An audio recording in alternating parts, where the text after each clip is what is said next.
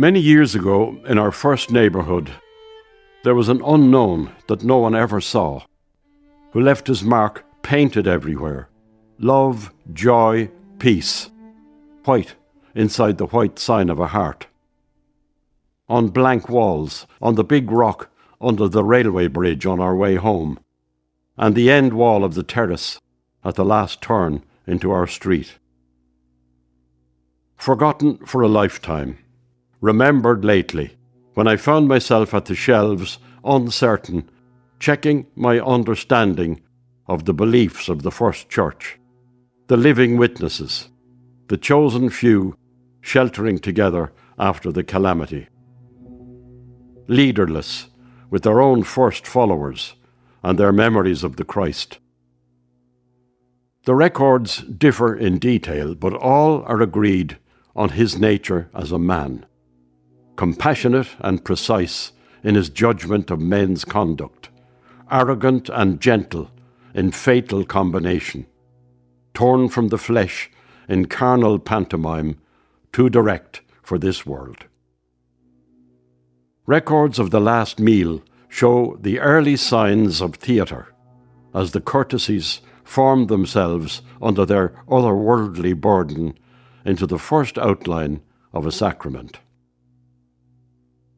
And the generations of believers succeeded each other, multiplied and dispersed, leaving a growing waste of ornament between themselves and the beginning, the waste increasing through the centuries into what had been bothering me, the hierarchies, councils of elders, elaborate, self-admiring old men embracing each other, dressed up like old women, in a frankincense odour of property, the temple clattering with worldly goods. The house swept bare by Martin Luther, the gift of grace confirmed in love and joy and peace. Love, joy, peace. One mystery solved. The source of that old Dublin street sign. Leaving another mystery. What Martin Luther was doing so memorably on the walls of Inchicore in the late 1930s. There were other mysteries in the following years for someone thinking hard about things. Most of these were taken care of by the Catholic Church in a settled system of beliefs and rituals. The beliefs have faded, but not the rituals. Ritual can help or celebrate at important times in life. The naming of a newborn child, a couple's agreement in love at the hour of death. It was in an act of private ceremony that I formally abandoned, or realized that I had abandoned, my inherited system of beliefs.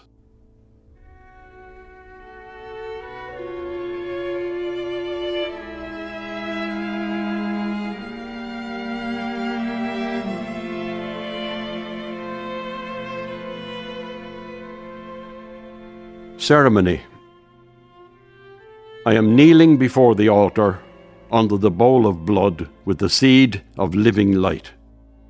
I have yielded to an impulse growing in the cold mornings as I passed the great blank door and walked through the high darkness in among the pious presences, praying before their candles. To kneel at the marble rail with my palms together before the hidden host. It is accomplished. I find that I am considering the detail in the cold stone. Awareness of the body, the breath warm on my fingers, my knees damp and chill. I will return through the high dark among the shadowy believers out onto Westland Row, into the world. But the basic religious forms remained. They are really the natural forms. Established faiths only make use of them. Simple but major facts, like the Great Father, mother and child, father and firstborn son, brothers in enmity, all embodied in the unforgettable Bible stories. Son of God. She was sitting pale at the window, with her palms open upward on her lap, her face set in consent, with a sealed smile. He is gone, the blood beating in the veins thick at his temples, leaving two memories in her flesh. A stranger fallen across her in fierce relief, without love, and the adjustment in her body. The baby's head was resting on its mother's neck, starting to doze off. Put it down carefully without waking it up. It gave a little jaded cry. Hold it close. It started to doze off again. Put it down carefully. There was a whinge of protest. Leave it, shutting the door quietly. Sometimes you have to let them cry it out. It lay there by itself, without a stir, then started crying in earnest, the little face wrinkled back in hatred. The head hanging on one side, signifying abandonment. The arms hammered open, signifying acceptance. The smile empty, signifying passive understanding.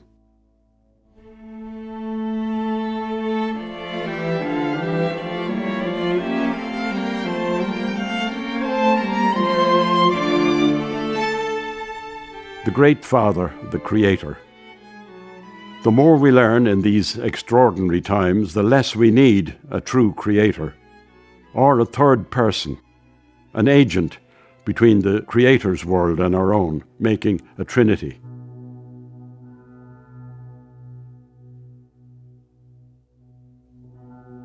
The Father, in absolute beauty, absolutely still. He has done everything in his power. The Son, hanging on high, reconciling the Father's requirements with his capacity. The third person, holding its breath.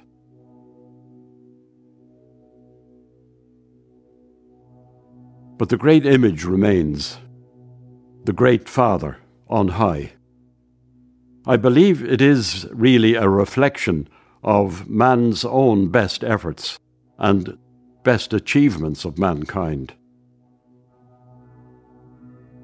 Eastward, past Liverpool and across the Alps, toward thoughts of a beginning. Jewel of the total, solitary and most high, radiant in nothing, who, toying with matter and with cause and effect, discovered disorder and the self, and who, trying with these, whatever extremes it was of conscious indignity that interested you, found me, solitary and toying with my own basics of process and waste, until I found you and your preoccupations, and you faded into your own self. I pray you to remember me as I retire homeward across a darkening earth, still curious at my contaminated conception, not convinced that my existence might ever have been of relevance, and doubtful of any usefulness in my awareness of my condition, but thankful on the whole for this ache for even a minimal understanding. My own belief is that understanding is the most we can hope for. Man's discoveries, accumulating from generation to generation and gathering into an understanding of what and where we are, an understanding of the positives that are possible for mankind. A biological species characterized more by malice and greed than by generosity and goodwill. It is a situation calling out for something like religion, where we can place our faults and our problems and our best hopes.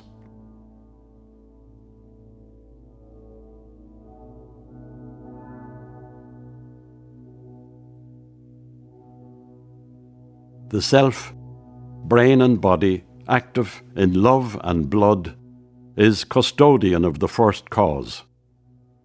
Eager in early effort, determined in trial and error, persistent in inquiry, it bears the source in its red meat toward an indistinctly conceived other, waiting, unbegotten, at the appointed place. They will meet once, speechless, in carnal understanding, accepting that the life form as we have it is inadequate in itself, but that having discovered the compensatory devices of love and the creative and religious imaginations, we should gather in each generation all the good we can from the past, add our own best, and, advancing in our turn outward into the dark, leave to those behind us, with acts of hope and encouragement, a growing total of good, adequately recorded, the arts and the sciences, with their abstractions and techniques, all of human endeavour, in a flexible and elaborating, time-resisting fabric of practical and moral beauty.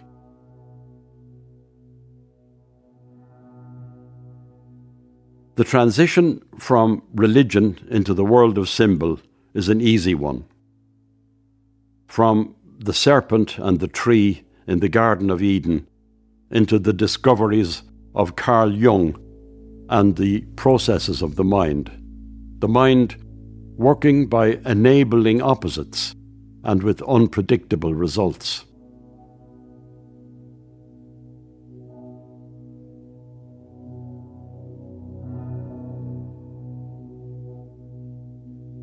A hiss from near my heel, a slither up out of the shallows, and my old opposite breathed out of the branches in my path. I had been hoping for this to solve our joint requirements, you needing my nothingness to quieten your fevers, I needing the leap of life for my inertia. We were made for each other. Misplaced here together, who knows for how long more, neither asking to take part, both hoping for the unexpected to amend matters, knowing it is unlikely. I have decided, therefore, to make as much of things as I can. The thin, leathery lips approached my neck.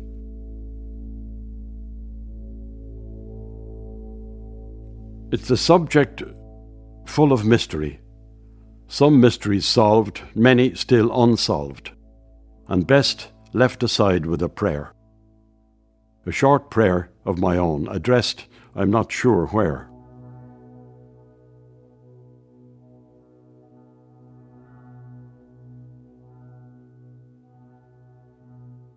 In a disordered and misguided community, it is the accomplished and the more fulfilled who are to be found to one side, unwilling to take part.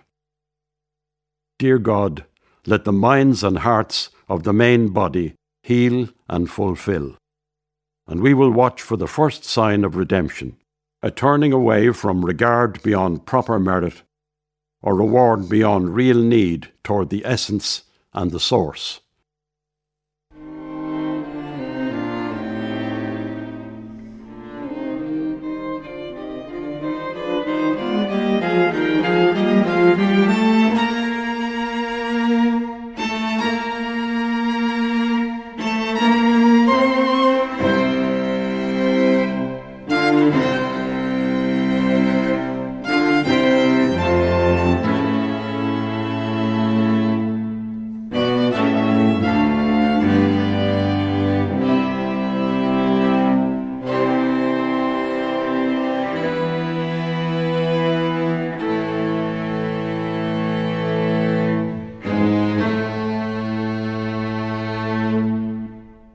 That was Love, Joy, Peace, a private reflection on belief and unbelief by poet Thomas Kinsella. The programme was voiced by the poet, and you heard him read Love, Joy, Peace, Ceremony, Son of God, Trinity, Reflection, Colloquy of the Carnal, Blood of the Innocents, Tenets in Common and Prayer. The music was Voces Intime by Sibelius. Sound supervision was by Tom Norton. Love, Joy, Peace by Thomas Kinsella was produced by Kevin Reynolds. Drama on One. Sundays at 8 p.m. rte.ie/drama on one. Drama on One. Next tonight, Love, Joy and Peace find little quarter in the no man's land of self-preservation and self-sacrifice. Nick Dunning, Emmett Kirwan and Chris McCallum star in the story of a foregone conclusion on a battlefield in World War I. This is Fighting Cowardice by Gary Mitchell. 176, 10 left. Elevation, 2 times degree. Gas down, 102. Engine on start, 4, loading report.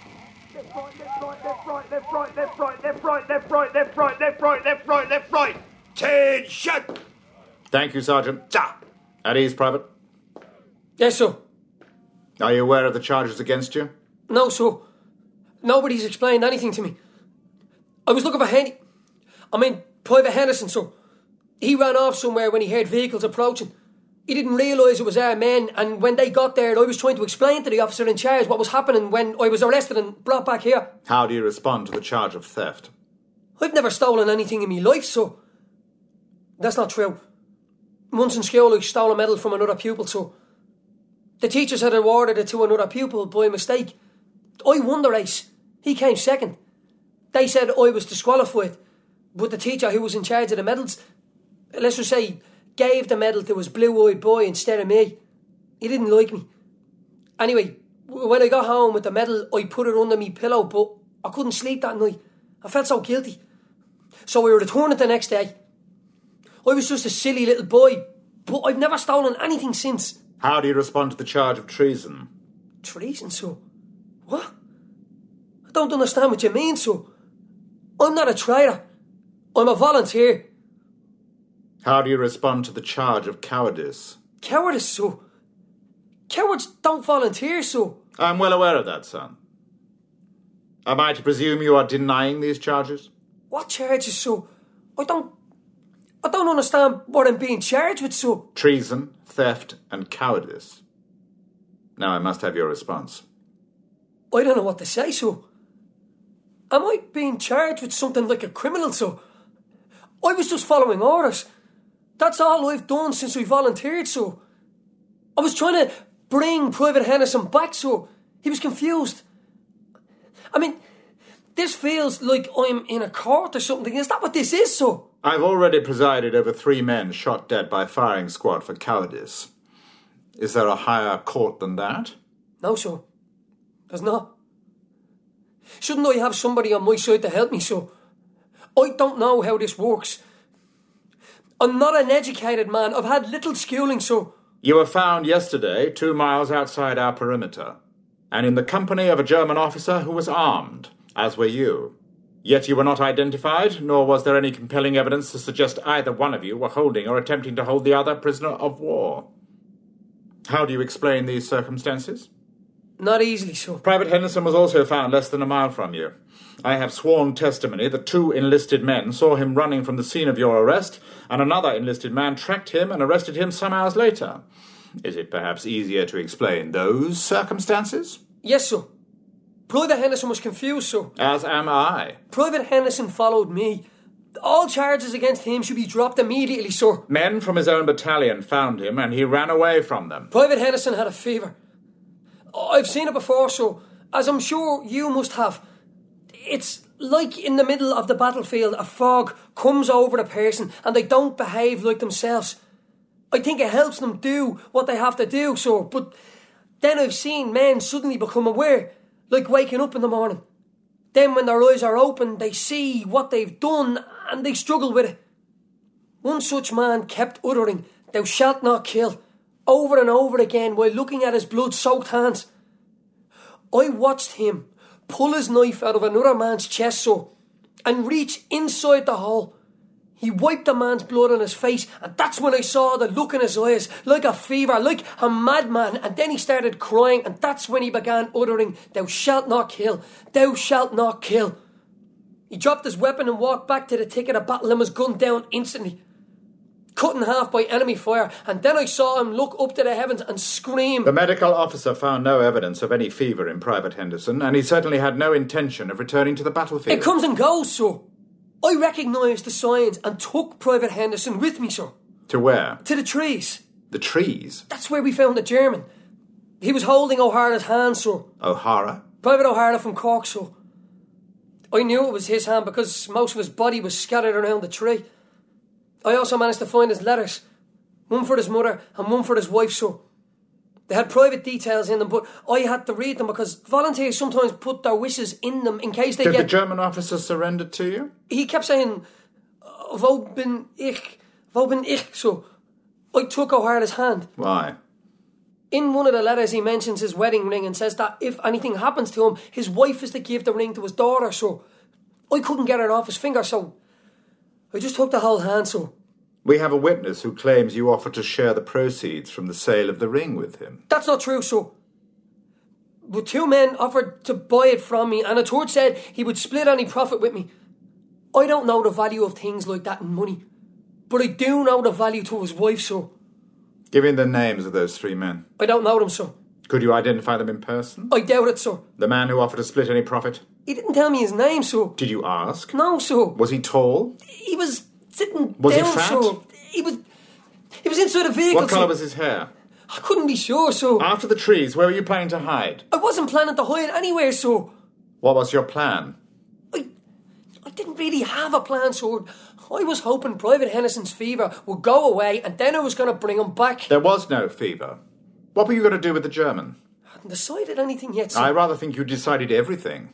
You and Private Henderson are deserters, and you were hoping that this German officer would offer you protection. So, Private Henderson is the bravest man I have ever seen, so. He sang a hymn louder than everyone else 15 minutes before we were due to go over the wall. And then he spoke a prayer loudly at the last minute and was, in fact, the first man over the wall on command. I advanced as quickly as I could, but didn't catch up with him until we entered a mist. There were explosions behind and in front of us and gunshots ringing out from every side. I saw Private Henderson shoot and kill 6 men before we entered the mist, and as we came out of it, he shot 3 more before being hit in the face with debris from an explosion. That was the first time I saw him fall. Private O'Hara ran towards the trees, sir. Was he deserting? He was chasing somebody and shooting his weapon repeatedly, sir. Private Henderson was shouting something, not screaming, shouting, maybe singing. I crawled to him and tried to drag him to the side, but I had no idea what was the best direction to take him. He grabbed me and slapped me and demanded I help him get back to his feet, and I did so. And then you fled to the trees? No, we did not, sir. Private Henderson started shooting, but I was positive he was aiming in the wrong direction, but I wasn't certain. I just think he was. How could you not know what direction you were aiming? We argued about it, sir. And then we struggled violently with one another, and that was the first time I saw his eyes rolling wildly in his head, and his face was white. Dirty, of course, but also a sort of yellow. Are you a doctor? No, sir. Do you have any medical training? No, sir. And by your own admission, you couldn't rely on your own judgment concerning the direction of our attack? Yes, sir. But amidst all of this confusion, you found it possible to diagnose a fellow combatant? No, sir. I recognised it, that's all. Explain precisely how you recognised this fever. So, this is not my first time on the front, and it isn't even my first campaign, sir. I have seen many brave men die in many different ways, but I have also witnessed a fever that takes hold of men in the heat of battle that maybe doesn't exist in any medical writing. But I know it exists out there amongst the bullets and the shells and the stench of fear and death, because as I already explained, I have seen it with my own eyes, sir. I too have seen many men give up their lives in service of their country. But I have yet to see any such thing as you are describing to me. But what I have witnessed with my eyes on many occasions is a fear, a cowardice that grips men and makes them run away from the heat of battle, like yesterday. And that, Private Thompson, is what I believe gripped Private Henderson shortly before it gripped you. So, with respect, you are mistaken, sir. And you, sir, are a liar, a thief, and a damned coward. And therefore it is incumbent upon me to preside over yet another firing squad. Yes, what is it? Permission to enter, Captain. Yes, enter, Sergeant. Sorry for the delay, Captain, but I had to wait for the translator to finish writing up everything the German officer told us. How is he, sir? I beg your pardon, Private. I don't recall anybody offering you permission to speak. Do you think there is something wrong with my hearing? No, sir. Sorry, sir. Won't happen again, sir. Have you been able to gather anything of any relevance from the German? A great deal, actually, Captain, sir. He is also a captain. Is that a fact? However, he claims to be a prisoner of Private Henderson. Does he now? How well do you know the translator? Not very well, but he has extraordinary letters of recommendation. Very well. How does he suggest our friend the captain came to be a prisoner of Private Henderson? It seems he is very fearful of Private Henderson, whom he claims killed several of his men before running out of ammunition and strangling the last one with his bare hands. And does he believe that we allow our prisoners of war to remain armed? No, sir. He was out of ammunition and therefore Private Henderson saw no reason to relinquish him of his weapon. It's not quite the same story, is it, Private? So, permission to speak, sir. Permission denied. I've heard enough of you. The German officer says Private Henderson left him with Private Thompson while he scouted ahead for, in his words, more Hun to kill. We have witnesses claiming Henderson was a coward. The German says he was foaming at the mouth like a wild animal, snarling and gnashing his teeth. He further asserts the claim that the British are using experimentations and advanced medical procedures to change their soldiers into cannibalistic hordes. That was a rough translation according to our man, but what doesn't need any translation is the fear Henderson left in this man. What of Henderson? Private Henderson has no memory of any such incident and claims he ran away from the battle when he was gripped with fear. And we find ourselves reaching the truth at last. Sorry, he's delirious. I've seen it before. You bloody idiot. Private! Sergeant, have this man return to his cell. I've seen this before. They have no memory of their actions during the fever, but sometimes it comes back to them a couple of days later.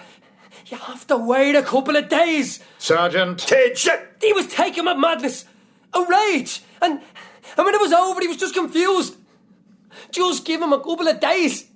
Is that too much to ask for? Private! Silence! Left turn! Attention! Left, right, left, right, left, right, left, right! Any further orders, Captain? Have them shot at dawn for cowardice in the face of the enemy. And make sure all the men are watching and aware of their crimes. Yes, sir. And bring this German officer to my quarters this evening. Will you require a translator, sir? Yes. You can go, Sergeant. I'm feeling a bit tired. These court-martials really have taken quite a toll on me this day.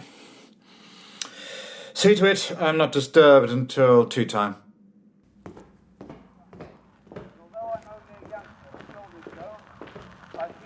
About as much fighting as is good for any man. And I think there's still a bit of fight left in me yet, if I get the chance to go out again. I was already in the army when the war broke out, and went to France on August 13, 1914, 9 days after the declaration of war. The first big scrap we had was at Mons, the 12 o'clock Sunday news. The Germans don't take any count of Sunday. You people over here don't realise what our boys went through in those days. That march from Mons was a nightmare. Unless you've been through it, you can't imagine what an agonising time it was. We used to do from 20 to 25 miles a day until their other countries missed it, and that's when the disaster alone. That was Fighting Cowardice by Gary Mitchell. Nick Dunning played the captain, Private Thompson was Emmett Kerwin, and Chris McCallum played the sergeant. Sound supervision was by Damien Chanel. Fighting Cowardice by Gary Mitchell was produced by Kevin Reynolds. Drama on One. Sundays at 8 p.m. rte.ie/drama on one. Drama on One. And now Kaddish for King. 53 years on from the night of his assassination, Martin Luther King's spirited call for peace and equality still remains a dream. On the 28th of August 1963, 250,000 people gathered in front of the Lincoln Memorial in Washington, D.C. to hear Dr. King speak. His most famous address, known as the I Have a Dream speech, is a masterpiece of rhetoric. The speech makes allusions to the Gettysburg Address, the Emancipation Proclamation, the Declaration of Independence, the US Constitution, Shakespeare and the Bible. In this vintage recording, there's a slight drop in quality after about 6.5 minutes, but this is the segment that addresses the role of white people as King stresses that all freedoms are inextricably linked. This, perhaps, is the most pertinent point to the people of Ireland and the people in Ireland this Easter Sunday night.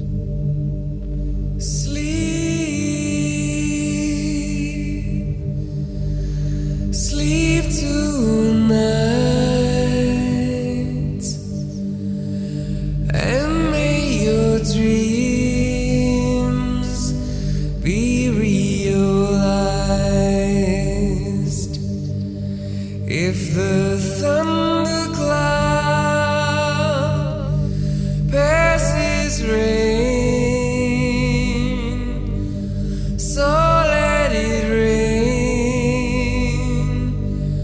rain down on me.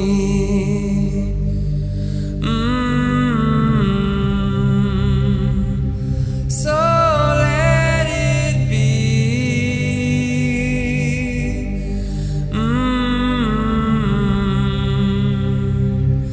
So let it be.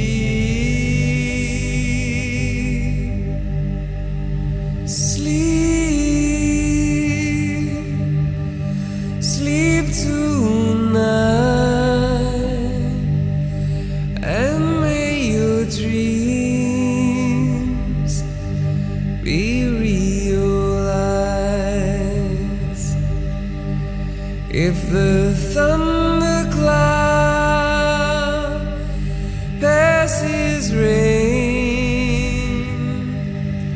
so let it rain. Let it rain on you.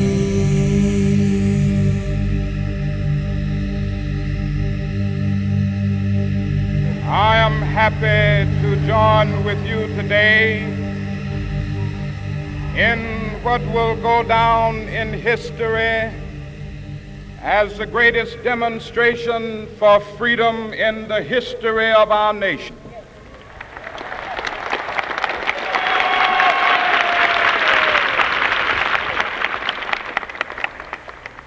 Five score years ago,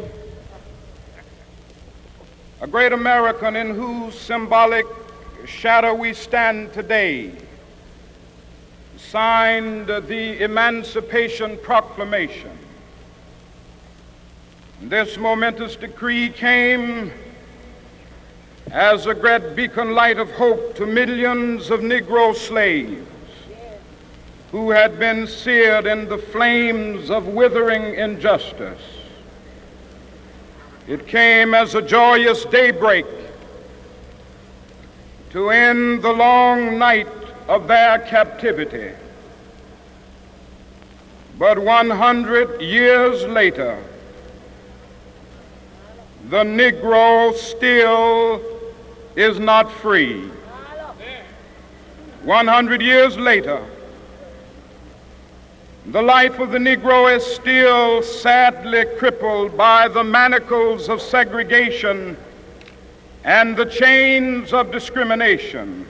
100 years later, the Negro lives on a lonely island of poverty in the midst of a vast ocean of material prosperity. 100 years later, the Negro is still languished in the corners of American society and finds himself in exile in his own land. And so we've come here today to dramatize a shameful condition. In a sense, we've come to our nation's capital to cash a check. When the architects of our republic wrote the magnificent words of the Constitution and the Declaration of Independence, they were signing a promissory note to which every American was to fall heir. This note was a promise that all men, yes, black men as well as white men, would be guaranteed the unalienable rights of life, liberty, and the pursuit of happiness. It is obvious today that America has defaulted on this promissory note insofar as her citizens of color are concerned. Instead of honoring this sacred obligation, America has given the Negro people a bad check, a check which has come back marked insufficient funds.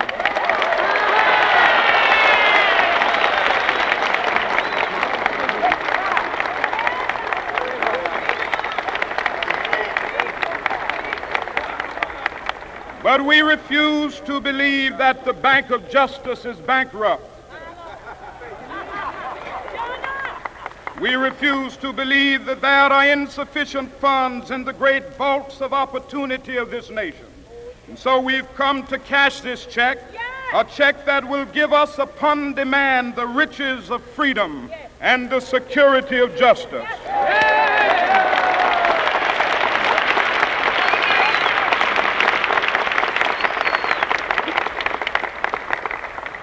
We have also come to this hallowed spot to remind America of the fierce urgency of now. This is no time to engage in the luxury of cooling off or to take the tranquilizing drug of gradualism.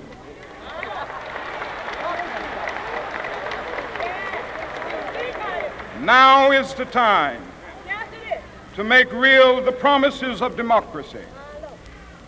Now is the time to rise from the dark and desolate valley of segregation to the sunlit path of racial justice. Now is the time to lift our nation from the quicksands of racial injustice to the solid rock of brotherhood. Now is the time to make justice a reality for all of God's children. It would be fatal for the nation to overlook the urgency of the moment. This sweltering summer of the Negro's legitimate discontent will not pass until there is an invigorating autumn of freedom and equality. 1963 is not an end, but a beginning. Those who hope that the Negro needed to blow off steam and will now be content will have a rude awakening if the nation returns to business as usual.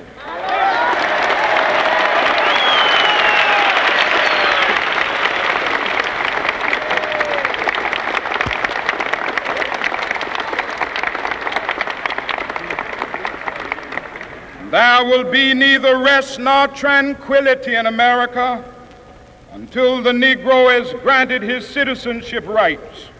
The whirlwinds of revolt will continue to shake the foundations of our nation until the bright day of justice emerges. But that is something that I must say to my people who stand on the warm threshold which leads into the palace of justice. In the process of gaining our rightful place, we must not be guilty of wrongful deeds. Let us not seek to satisfy our thirst for freedom by drinking from the cup of bitterness and hatred.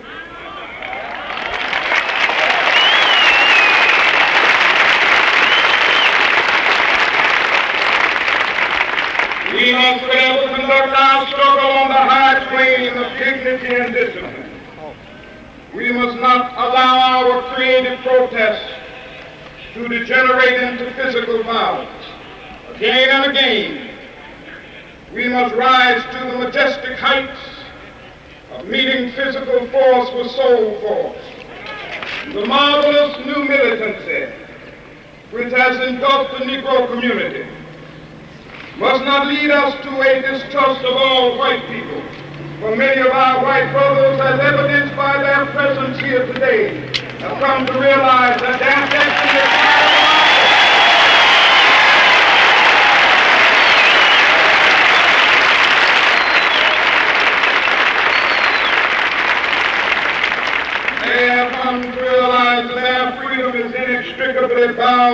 to our freedom. We cannot walk alone. As we walk, we must make the pledge that we shall always march ahead. We cannot turn back. There are those who are asking the devotees of civil rights, when will you be satisfied? We can never be satisfied as long as the Negro is the victim of the unspeakable horrors of police brutality. We can never be satisfied as long as our body is heavy with the fatigue of travel, cannot gain lodging in the motels of the highways and the hotels of the city.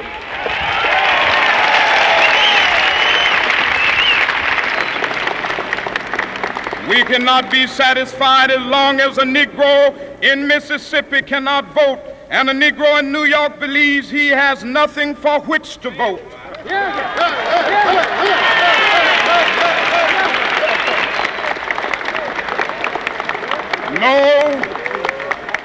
No, we are not satisfied, and we will not be satisfied until justice rolls down like waters and righteousness like a mighty stream.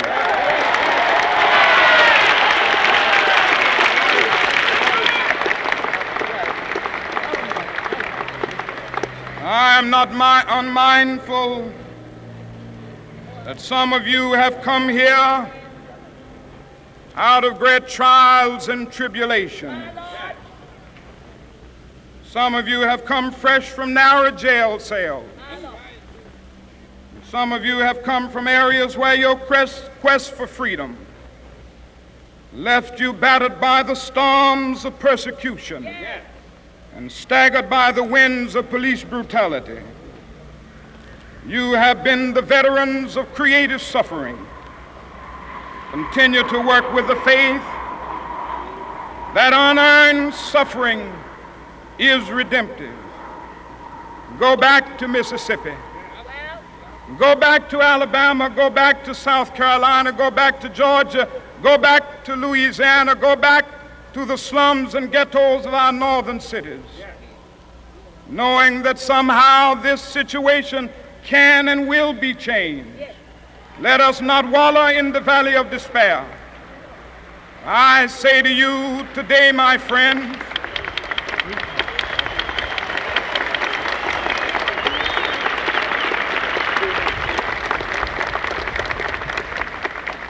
so even though we face the difficulties of today and tomorrow, I still have a dream. It is a dream deeply rooted in the American dream. I have a dream that one day this nation will rise up and live out the true meaning of its creed. We hold these truths to be self-evident, that all men are created equal.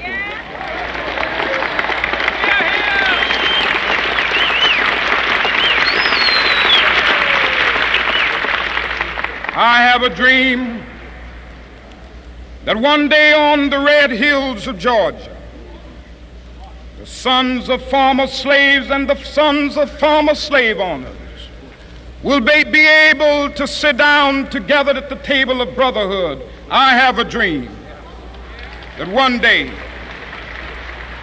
even the state of Mississippi, a state sweltering with the heat of injustice, sweltering with the heat of oppression, will be transformed into an oasis of freedom and justice. I have a dream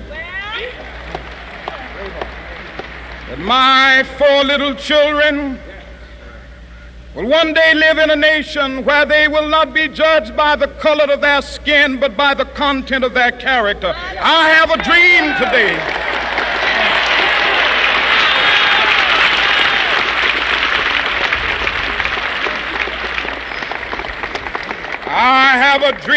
that one day down in Alabama, with its vicious racists, with its governor having his lips dripping with the words of interposition and nullification, One day right there in Alabama, little black boys and black girls will be able to join hands with little white boys and white girls as sisters and brothers. I have a dream today.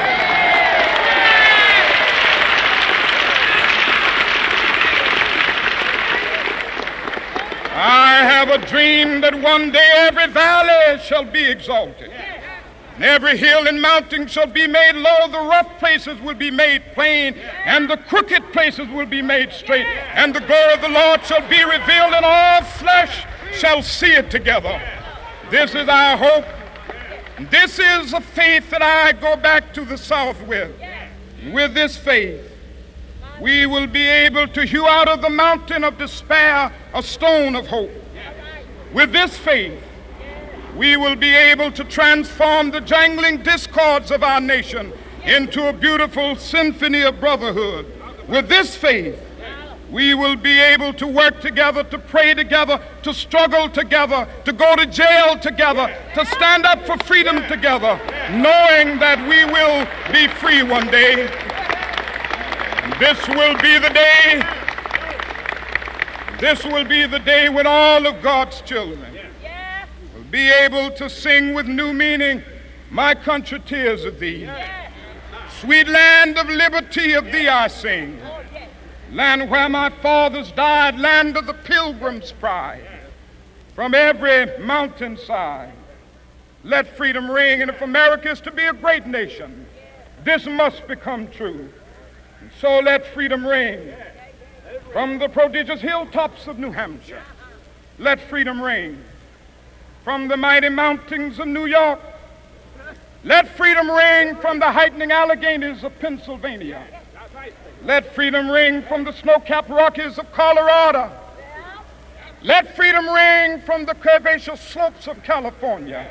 But not only that, let freedom ring from Stone Mountain of Georgia. Let freedom ring from Lookout Mountain of Tennessee. Let freedom ring from every hill and molehill of Mississippi, from every mountainside. Let freedom ring. And when this happens, when we allow freedom ring, when we let it ring from every village and every hamlet, from every state and every city, we will be able to speed up that day when all of God's children, black men and white men, Jews and Gentiles, Protestants and Catholics, will be able to join hands and sing in the words of the old Negro spiritual, free at last, free at last. Thank God Almighty, we are free at last.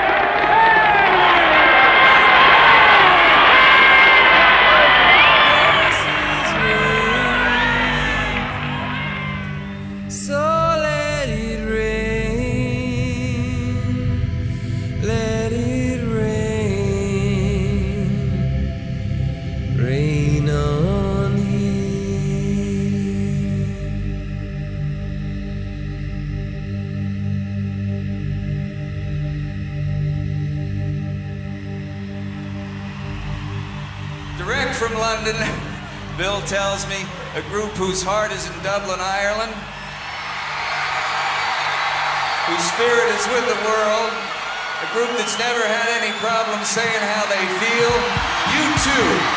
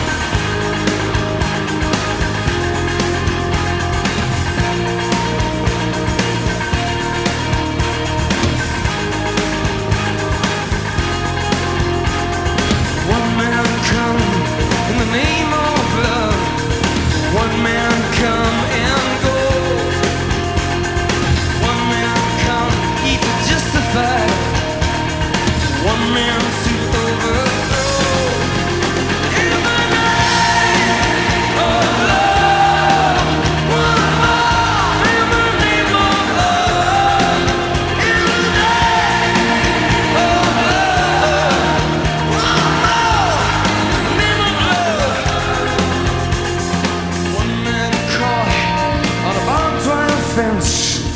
One man he resists. One man washed on an empty beach. One man betrayed with a kiss. In the name of love, in the name of love, in the name of love, in the name of love, yes.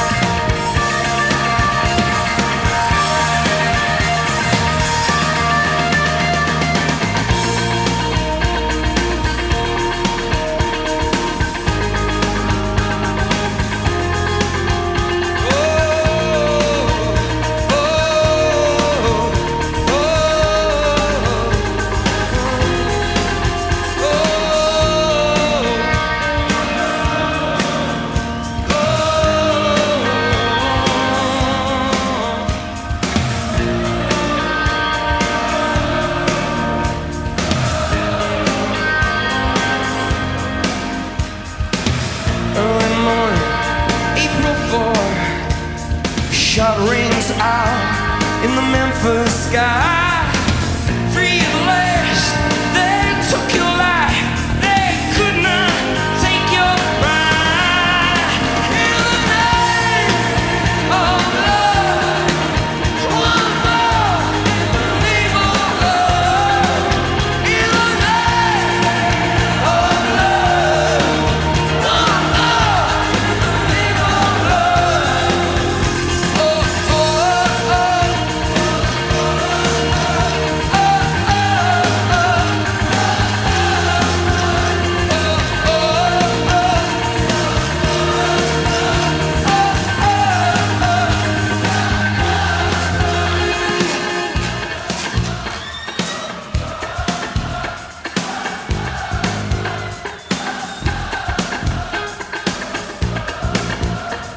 for the Reverend Martin Luther King, sing.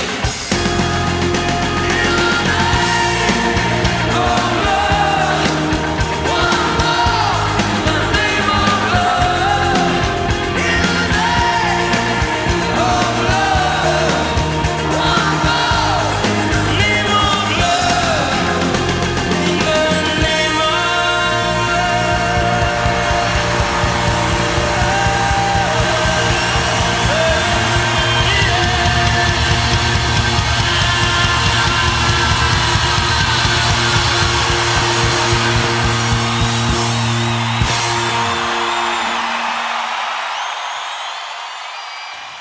Earlier you heard MLK, and that was Pride by U2, as introduced by Jack Nicholson. We broadcast Martin Luther King's most famous address, the I Have a Dream speech, tonight in his memory, 53 years after his assassination in Memphis, Tennessee, April the 4th, 1968. Wishing you an Easter of love, joy and peace. The series producer of Drama on One is Kevin Reynolds. Drama on One. Sundays at 8 p.m. rte.ie/drama on one. Drama on One.